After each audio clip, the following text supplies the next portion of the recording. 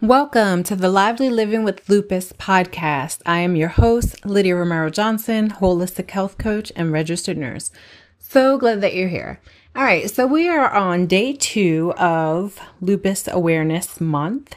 It's a big month. It's a big deal, especially with everything that's been going on due to the pandemic.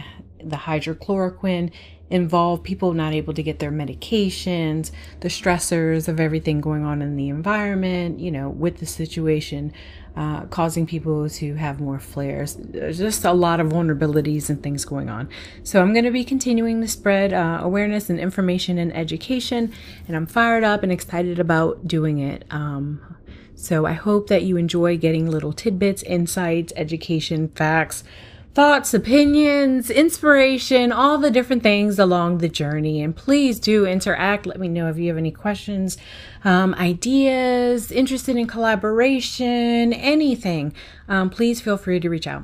All right. So today, something that's speaking to me is antiphospholipid syndrome. Antiphospholipid syndrome is something that I thought I saw about 30%. I could be wrong on my stats, but I'm going to guide you to the experts. 30% of people with lupus have antiphospholipid syndrome.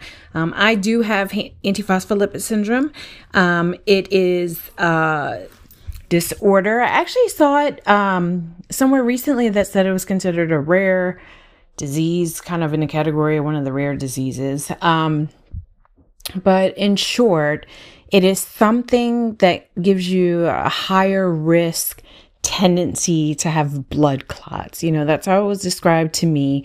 And it came up in a couple ways where it was, its significance and importance was pregnancy.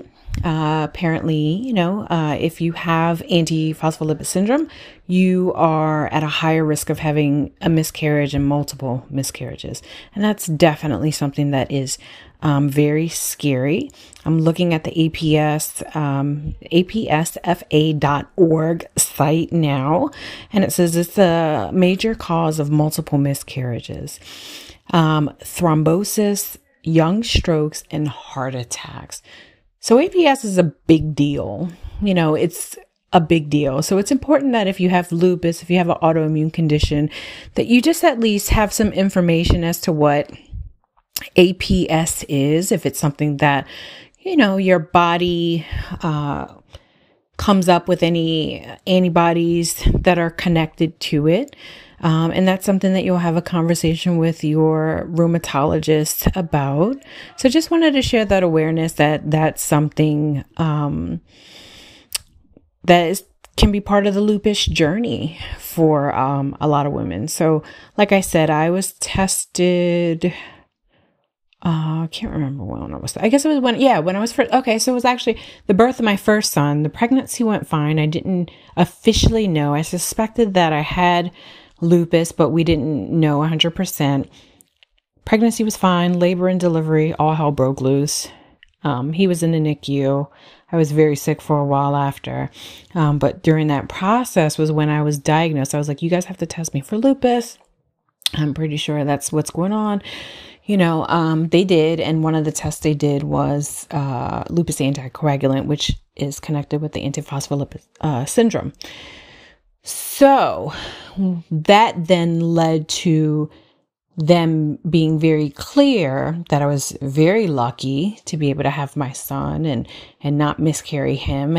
And that my next pregnancy, any future pregnancy, would be considered high risk in addition to the lupus, but specifically because of this antibody. And for my second son, I had to give myself heparin injections to help prevent the risk of having a blood clot during pregnancy. So I did not have a blood clot, thank God. So far, that's not something that I have experienced.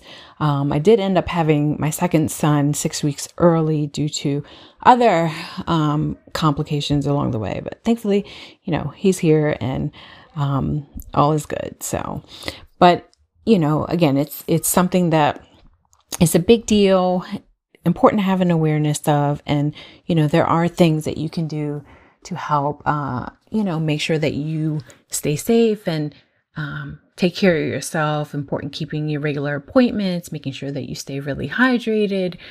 For me, what has been the treatment for that, especially without having a clot, is to take a baby aspirin daily. So I make sure that I take that. If I happen to forget, I get right back on track, and also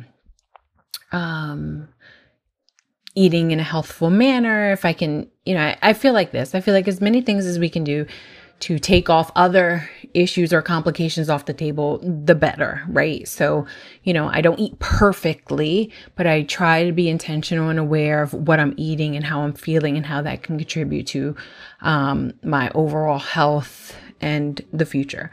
So I want to minimize the risk of stroke and heart attack.